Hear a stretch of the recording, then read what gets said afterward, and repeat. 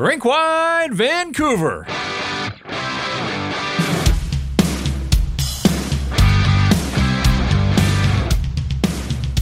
The Canucks go into Denver and fall 5-2 to the Avalanche. A terrific hockey game through 40 minutes. You might even say 50 minutes, but in the end, the Avs pull away from the Canucks a 3-goal victory, and the Vancouver Canucks reach the 20-game mark of this 2023-24 National Hockey League season with a record of 13-6-1.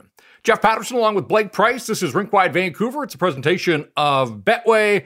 And Blake, the Canucks held their own. I mean, it was a dizzying 20 minutes of hockey to start, and then penalties sort of bogged things down in that middle frame. But much as it was on Saturday at home against Seattle, 2-2 to the third period, opportunity knocking. And it was the Kraken that beat the Canucks at Rogers Arena, and this time it was the Avs on home ice at Ball Arena that pull away and win it by a score of 5-2. It was a very fun game, I thought, and you're right up to the 50-minute mark, really, and the Canucks played okay. I mean, it wasn't a shameful performance against a very, very good team. They just missed a certain je ne sais quoi, a little bit of finish here and there, and a little bit of, well, in the case of the Cale Makar goal, really to put it out of reach, they missed a backup valve to the defensive side of things, and nobody was back there to help out on the JT Miller giveaway. So, when you're playing against the good teams, it's fine lines, and the Canucks found that out against the Avs. They played okay, but it wasn't good enough. Yeah, it's funny, through the first couple of periods, I mean, JT Miller scored a brilliant goal, and so I don't want to say that the stars weren't heard from, because Quinn Hughes and Cale Makar each had assists in the first 40 minutes of the hockey game. But, this is a night where Nils Höglander opens the scoring and Jonathan Drouin gets his second of the year. Riley Tufte just called up and plugged into their lineup, and he gets the go-ahead goal. And you're thinking there's too much talent on the ice in this game on both sides. Like, somebody's going to rise to the challenge. And you were hoping, I think if you're a Canucks fan, that it was going to be Quinn Hughes making some sort of statement head-to-head against Cale Makar. Or maybe JT Miller had another one in him. Or how about Elias Pettersson, who had one of his quietest nights in a long, long time. And that's becoming a recurring theme now for Elias Pettersson, and something that we'll get into here as we move along on the post-game pod. But ultimately it was Cale Makar strips JT Miller, picks his pocket and off to the races. Thatcher Demko got a good chunk of his shot, but Makar able to beat him. And that was the dagger. That made it 4-2. Mikko Rantanen into the empty net gets his 12th of the season, and that truly sealed the deal as Rick Tocchet gambled and got Thatcher Demko out of there with just under 4 minutes to play and sort of throwing the Hail Mary, if you will. Ultimately, though, Colorado takes over in that third period, and it's unfortunate because I did think for 40 minutes, not only on the scoreboard, but territorially, I thought the Canucks more than held their own against this Colorado Hockey Club. And we've said all along, like, these are great measuring sticks. They beat the Oilers on opening night. They beat the Dallas Stars 2-0 when both of those teams at the 10-game mark were two of the top teams in the National Hockey League. So, another test for them. This time they come up short. And again, their 20-game record is incredible. And there are going to be losses along the way. But it does sort of feel like this is the first blip on the schedule for the Vancouver Canucks, who've now lost 3 of 4 when you go back to the game in Calgary, the home game against Seattle, and this one, and you stretch it a little bit further than that, and the Canucks are just 3-4 in their last 7, so pretty pedestrian in that regard. But as we have said repeatedly here on Rink-wide and other shows, that's the significance of the start that they got off to was, you squirrel all those points away. They matter as much in October and November as they do later in the season. And so, you could have a few stretches like this one along the way, but they have to make sure now going into Seattle on Friday and then the following night in San Jose, this is what they've avoided to this point is any sort of real skid. Now, if they were to lose in Seattle on Friday, that would just be 2 in a row because they did beat San Jose on Monday night. But bounce back game coming up, and they've been a pretty good team in terms of bouncing back, but they're going to get another push on Friday at Climate Pledge Arena. Week by week, if you look on that calendar, like it hasn't looked bad over the last 3 weeks, even though it feels like regression has arrived here. And really this week, they haven't had a losing week yet. This week is still very much in their hands. Like, this loss stings and it's disappointing, I'm sure, for a lot of Canuck fans. If they bounce back versus Seattle, they'd be 2-1 on the week going into San Jose, where it is almost guaranteed win night. A 3-1 week is staring at you in the face if you can bounce back versus the Kraken. So this one hurts, but I do have a feeling, Jeff, if you play this hockey game again against the Kraken is probably good enough, or not much better is going to be good enough. I mean, the Stars could have made their imprint on this game just a little bit more. Maybe still that's not enough. Maybe it's still a 4-3 defeat at that point. But if the Stars make a little bit more of an imprint than they did tonight, they're probably beating the Kraken. So I don't think they have to be that much better. And I think that Canucks fans can also take some comfort in everybody and their dog has seen this coming. The coaching staff, the players, they are desperate to make sure that regression doesn't take down their start of the season. So I don't think anybody is taking this lightly. Although, I mean, hey, you could say that about Edmonton too. They're not taking it lightly either, and they still can't nab a win. But I don't think there's any panic yet. Shouldn't be any panic yet from Canucks fans. Let's see what happens versus Seattle, and then we'll readdress. Yeah, I mean, when I look at this game and the way it unfolded, they opened the scoring again. They've been really good about that. And it's meant something to this team on a lot of nights, but unfortunately, there was that stretch late in the first period. Nils Höglander opens the scoring, and then Val Nichushkin on the power play a minute and 14 seconds later. And then 1:06 after that, it was Jonathan Drouin. And so the 1-0 lead evaporated in a hurry, and Colorado takes the 2-1 lead to the locker room after 20 minutes of play. And yet, I liked a lot of the second period from the Vancouver Canucks, although it was sort of hard to decipher which chunks I truly liked because there wasn't much 5-on-5 in that second period.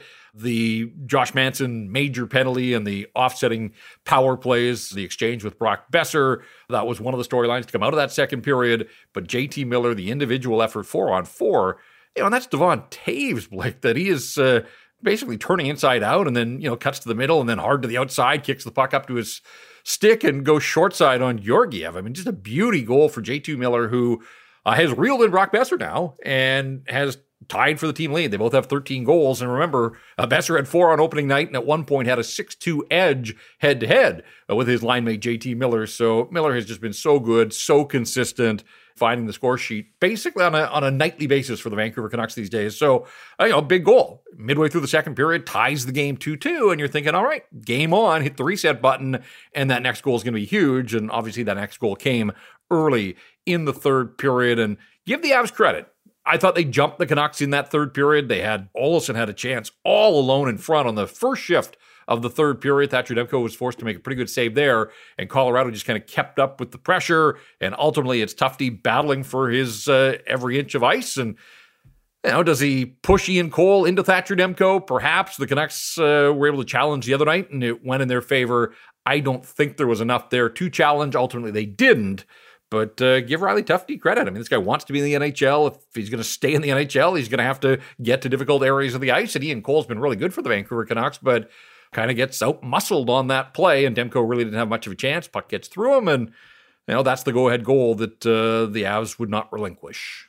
There's really not much to point to, not much to get up in arms about. I mean, really, if you want to point to opportunity lost, the biggest culprit might be Anthony Beauvillier's penalty during the 5-minute major.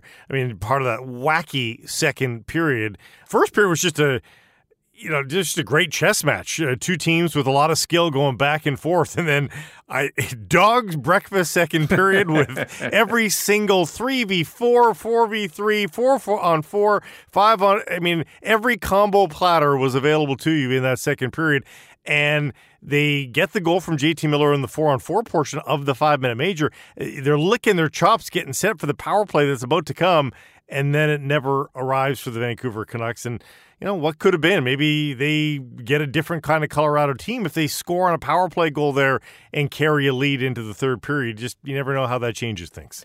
Well, I'm glad you brought up the power play because ultimately, when you look at the way this game unfolds, I mean, it's a tight game and then the empty netter, but Colorado goes 1-for-4 on the power play, and there's a bagel on the Canucks side, and there were a lot of power play opportunities, as you said, choppy and broken up as they were, but in that second period, the Canucks didn't have a power play in the first. And you look at the two penalties that were called, Ian Cole for interference, and I thought that one was warranted. The Connor Garland cross-check on Bo Byram, boy, it's a contact sport. Connor Garland we're talking about. He may have leaned on Bo and Byram. Whatever the case, judgment call, referee puts the arm up, and that's the one the Avs scored on. So tough for Connor Garland.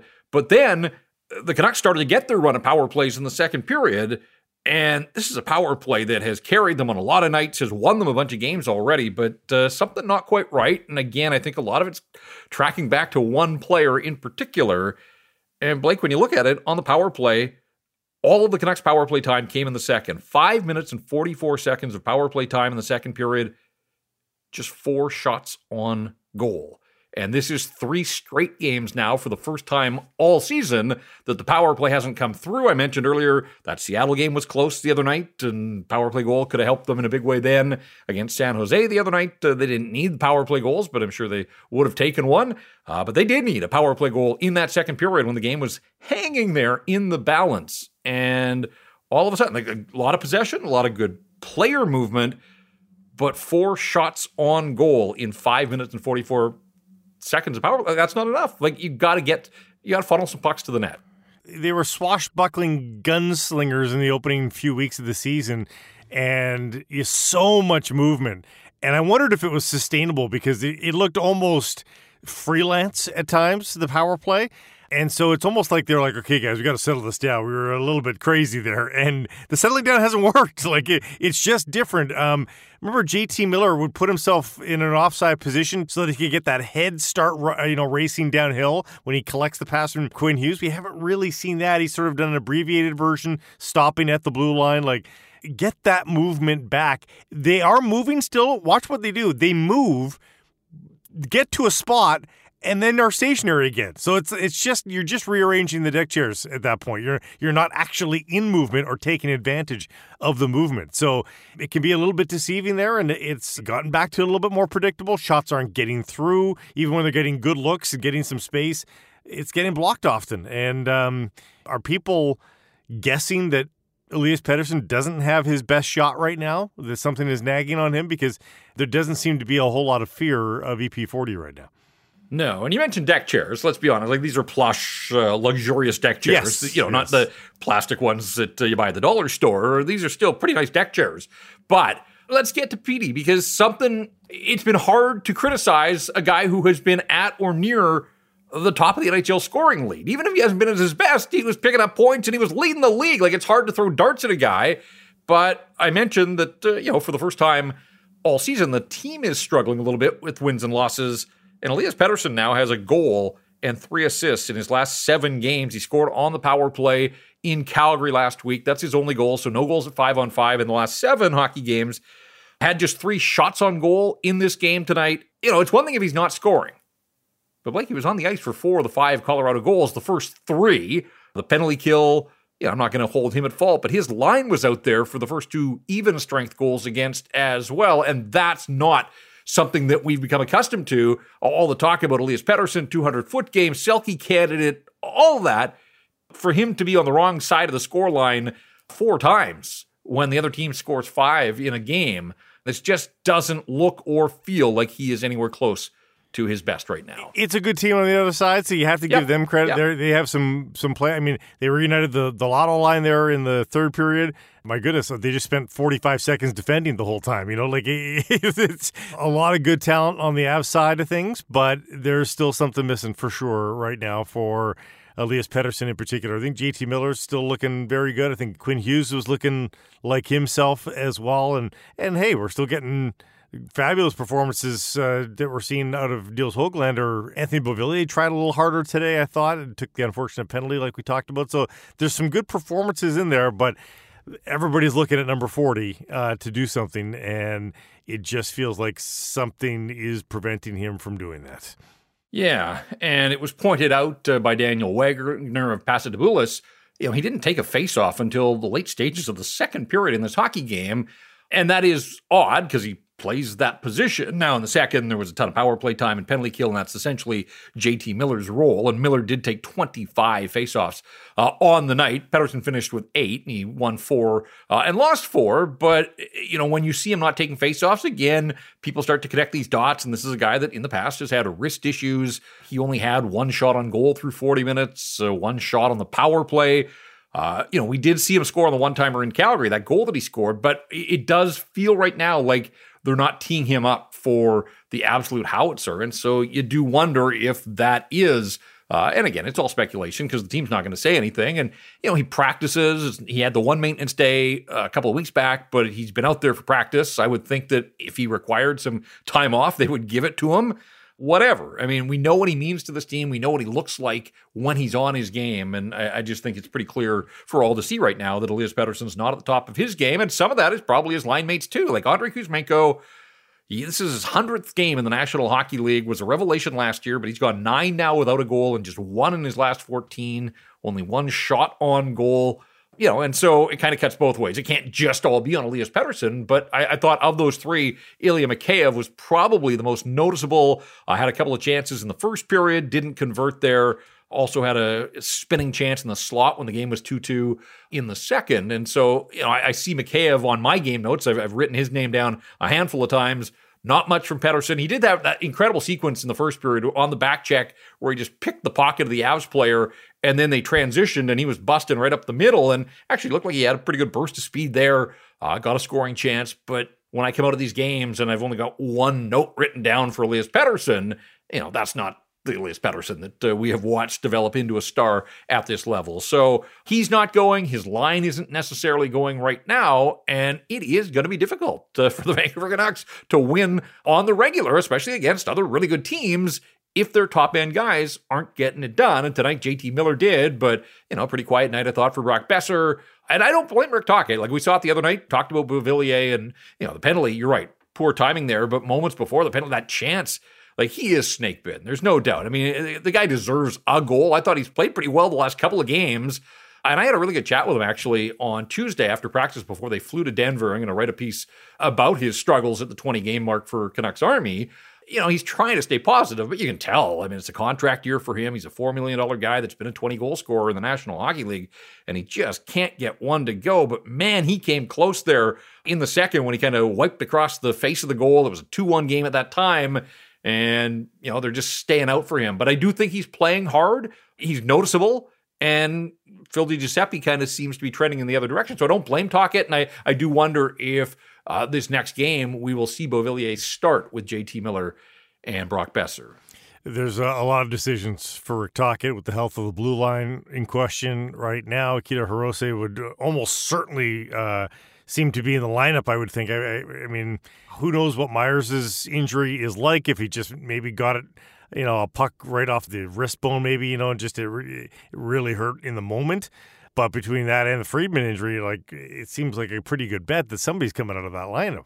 Yeah, Friedman, that was unfortunate for him, tangled up with Nichushkin in front of the net, and it looked scary in the moment, but was able to sort of peel himself up, get a little help off the ice, but didn't return. So, yeah, we'll have to wait for an update there. As you said, Hirose is the extra defenseman on this trip. They're in the West, and they're coming further west, so... And further north, towards Abbotsford. Right, now Abbotsford's in Calgary for the weekend, but it's not the weekend yet, and so if they needed bodies, they certainly would, get some guys down to Seattle to join the Vancouver Canucks. So we'll see what happens there. I was a little surprised, quite frankly, that they went out on a 3-4 without an extra forward. But again, I think geography probably does play into that if you had to put in a call, the only danger there is if somebody comes down ill on game day during the warm-up or something like that. But they got through that. They had the full complement of healthy bodies for this one, and we'll see what the roster looks like before they get to the Kraken on Friday. Just on Beauvillier again, I memean, he shuttled between lines.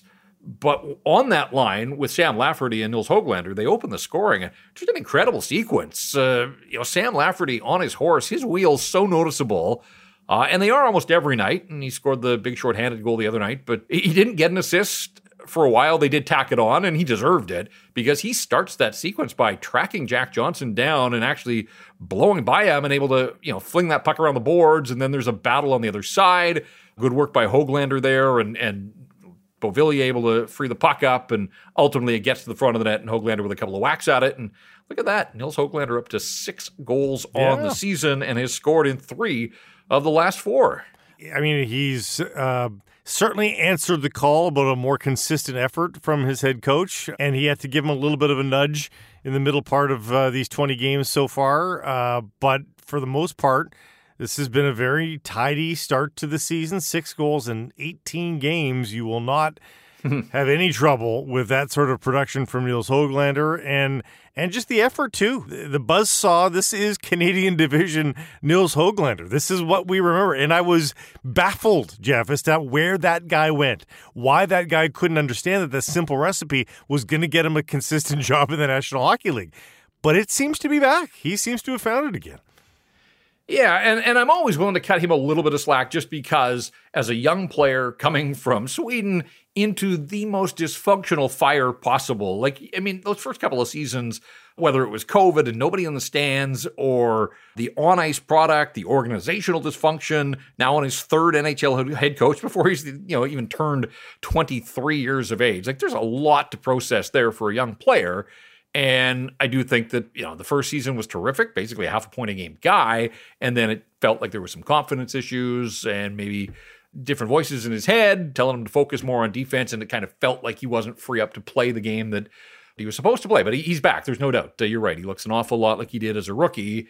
And when you think of the ticket that he's on right now and next season as well, he can be a very useful piece for the Vancouver Canucks. And again, is able to contribute a goal in limited ice time. One of the low ice time guys for the Vancouver Canucks in this hockey game, finished the night playing 11 minutes and 42 seconds, but there he is on the score sheet, opening the scoring for the Vancouver Canucks. And, you wanted to believe that the first goal was going to be a big one, but at the same time, it's a Colorado team that certainly has firepower, and you saw that as this night unfolded. So the Canucks fall 5-2 to the Colorado Avalanche. Again, they reached the 20-game mark, and it's funny the way the schedule works. 20 games last year was also in Colorado. Now, they won that game, and that started a stretch of 6 wins in 8 games. That's lost on me. I don't remember the Canucks last year winning 6 of 8 at any point, but they did. The record book will show it.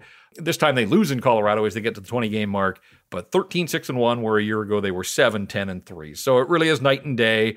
One loss to a good Colorado team isn't reason for concern, but clearly they're not at that same level that they were when they came right out of the gate. And so, that's going to be the challenge for the Vancouver Canucks, is to get some of their best players playing at their level, and then you hope others kind of fall in behind them.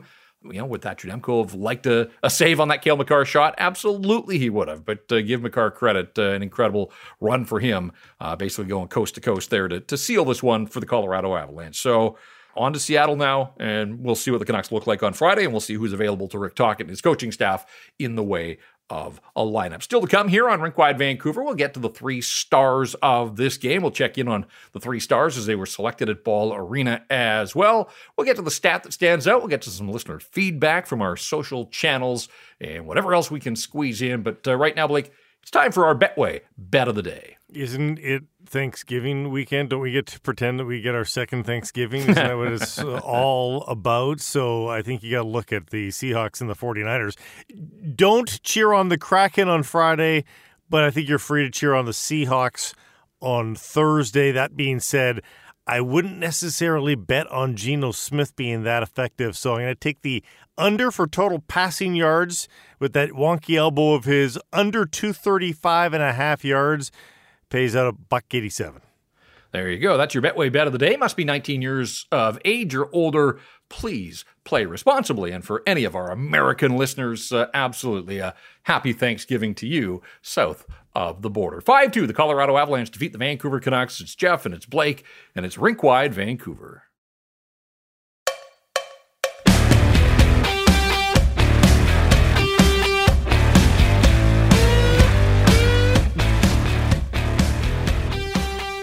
Canucks fall 5-2 in Denver. We're breaking it all down here on Rink-Wide Vancouver. We're going to get to our 3-star selection in a moment, but let's hear from the head coach first. Blake, I'm curious to get Rick Tocchet's take on this one. Again, you're not going to win them all, and there are good teams around the National Hockey League. The Canucks will see Vegas at home next week. So these are all measuring sticks for his hockey club, and as we said, they were pretty good for 40 minutes, but it is a 60-minute game. Here's Rick Tocchet on the way his team went down in Denver. Yeah, guys played hard. A lot of guys emptied the tank. We had some really good moments. A lot of penalties there.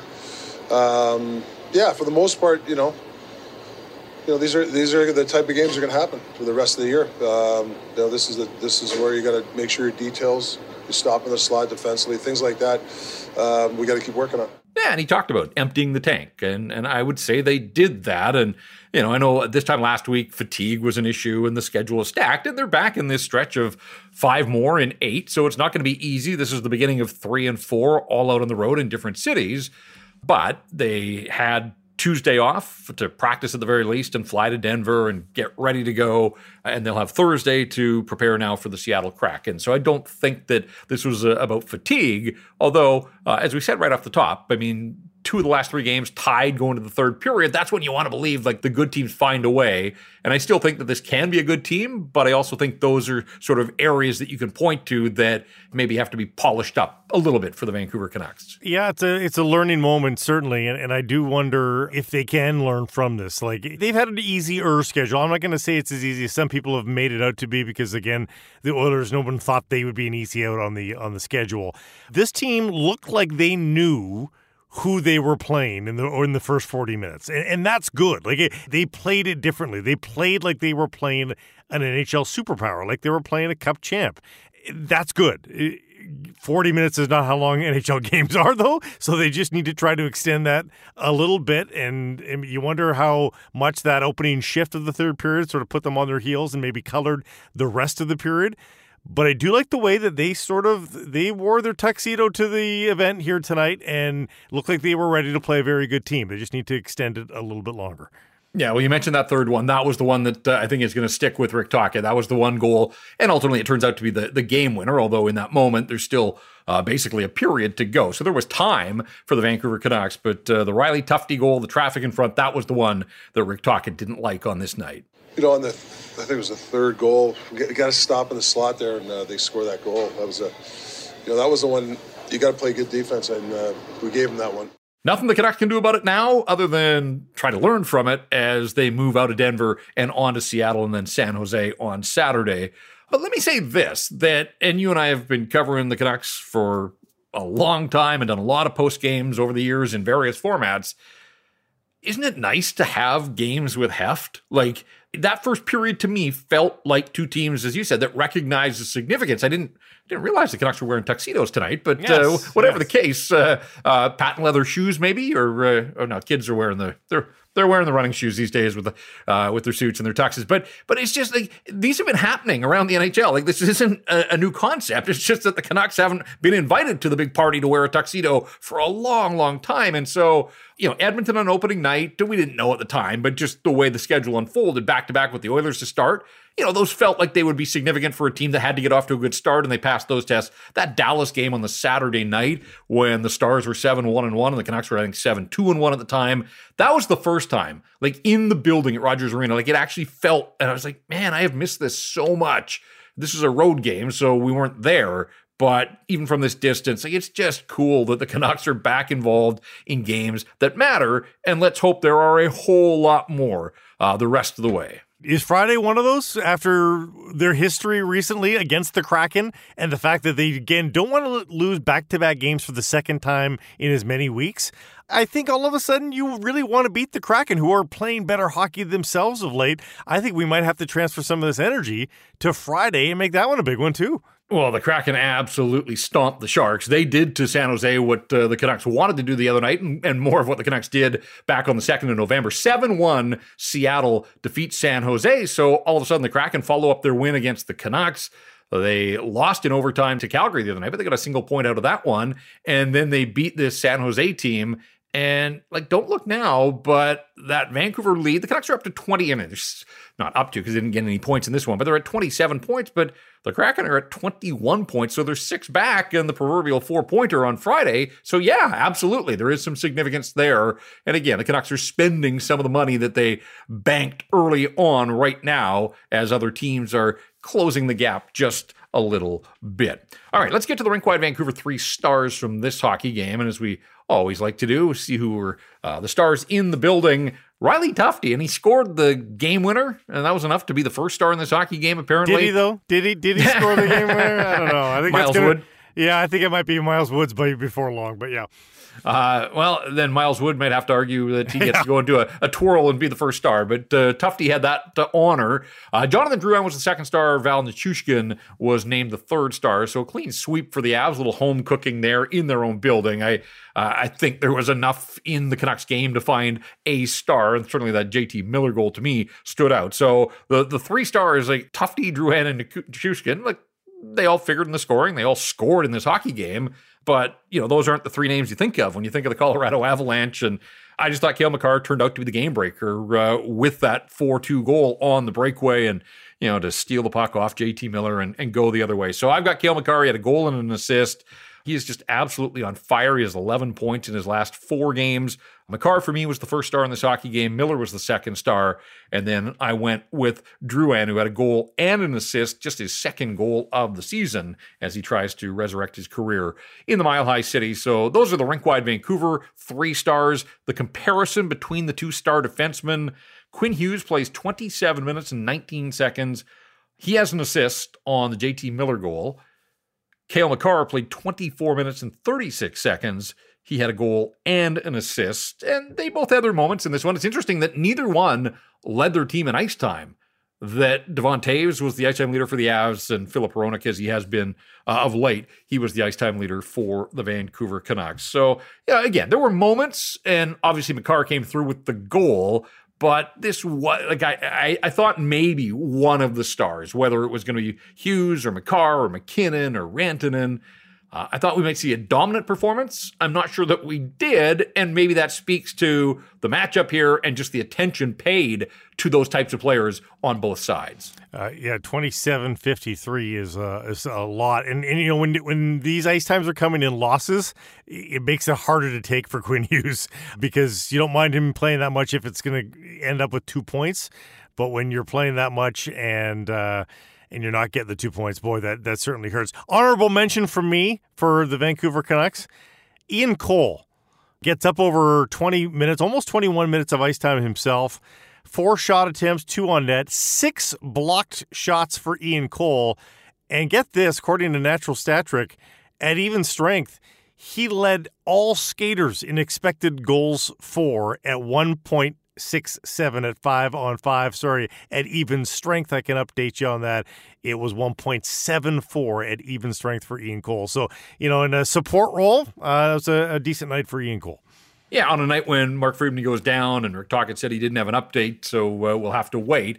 The Canucks going basically with 5 defensemen over that final period. I don't know how much Friedman would have played in a close game, especially when the Canucks got down and were chasing, but still they were down to 5 defensemen, so the workload goes up for all of those players. Cole took the penalty in the first period, and then usually he's the guy that's going to win that battle for position in front of the net. It was just unfortunate for him that Tufte was able to kind of push him back onto Demko, and that goal squeezed through. But Ian Cole has been terrific for the first 20 for the Vancouver Canucks. I think he's played more than I thought he would, and probably he's played more than, quite frankly, than he thought he would. Maybe. And so he's been a nice addition, particularly on the penalty kill, although, as we said earlier, just 1 power play goal in this game, and unfortunately for the Canucks, it was scored by the Colorado Avalanche. It was Val Nichushkin, who is in a groove. I mean, what a spot for him on that line with McKinnon and Rantanen, but he has now scored in 5 straight games, so he is getting it done. And, on that one, Filip Hronek kind of found himself in no man's land, and good patience by Rantanen to slide that puck across, and Nichushkin there able to get it past Thatcher Demko. So I like the effort for the Vancouver Canucks. I would have liked it to have extended a little further into that third period, but Colorado is going to win its fair share of hockey games this season, there's no doubt.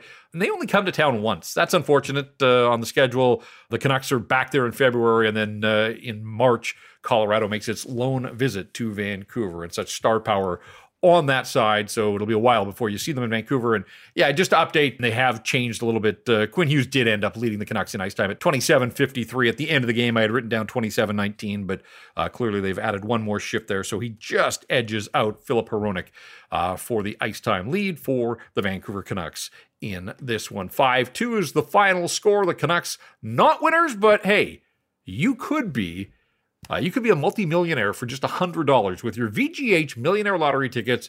You get in to win one of 10 grand prize options, including home packages in Vancouver and the Lower Mainland, the Okanagan, Vancouver Island, or you can take $2.7 million in tax-free cash. Don't forget to get your 50/50 plus tickets. Win half of BC's biggest jackpot. It can grow to $2.4 million.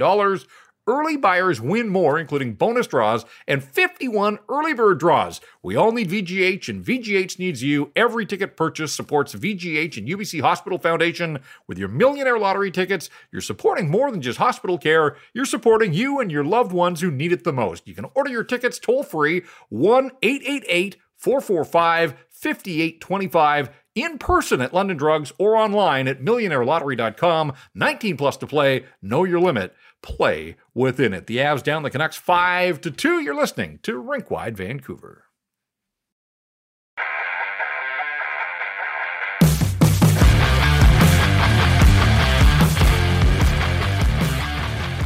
Back on Rinkwide Vancouver as we continue to break down this 5-2 Canucks loss to the Colorado Avalanche.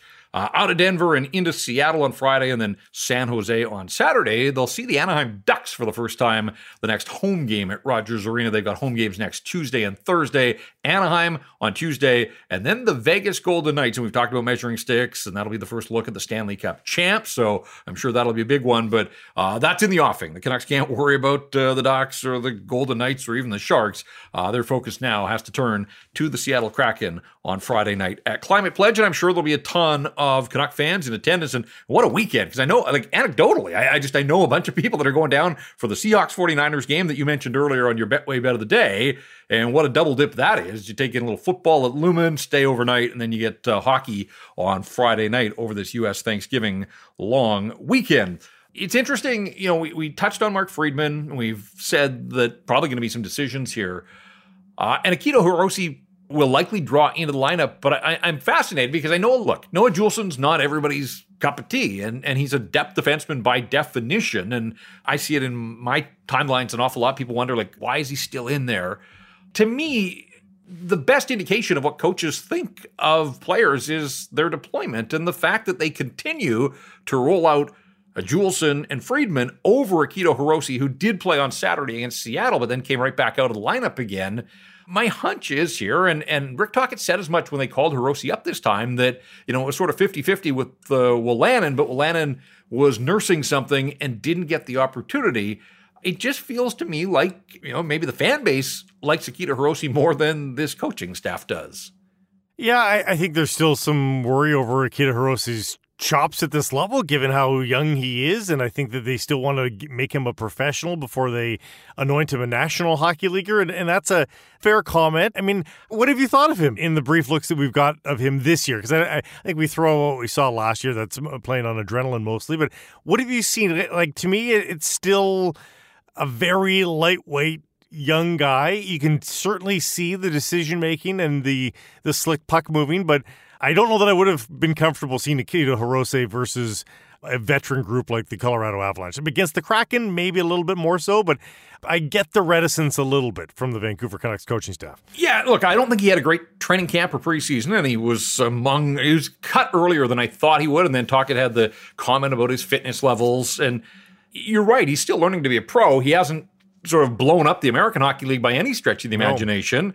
And when you've already got an undersized guy in Quinn Hughes, this was one of the things that kind of, I think, prevented Jack Rathbone from really getting a long look here was, you had to bring something special to the mix that they didn't already have. And when you've got Quinn Hughes here, being an undersized offensive guy, that's probably not going to be your ticket. And I think we're all still trying to figure out, ultimately, what is Akito Hirose going to be as a professional? And he looked poised and polished and calm late last season, but it was also garbage time. It was, and that's no fault of his own. But I do think any assessment of him last year, there's an asterisk just because the Canucks weren't playing for anything. They saw a lot of bottom feed. Remember, they finished in the final week against Anaheim and Arizona. Like, the level of competition was not huge. And, it kind of got lost because his underlying numbers weren't great in a very small sample size, but to the eye, he looked like he fit in. And so at this level, no stone is left unturned. I think coaching staff would look at all those underlying numbers, and they've got their reasons.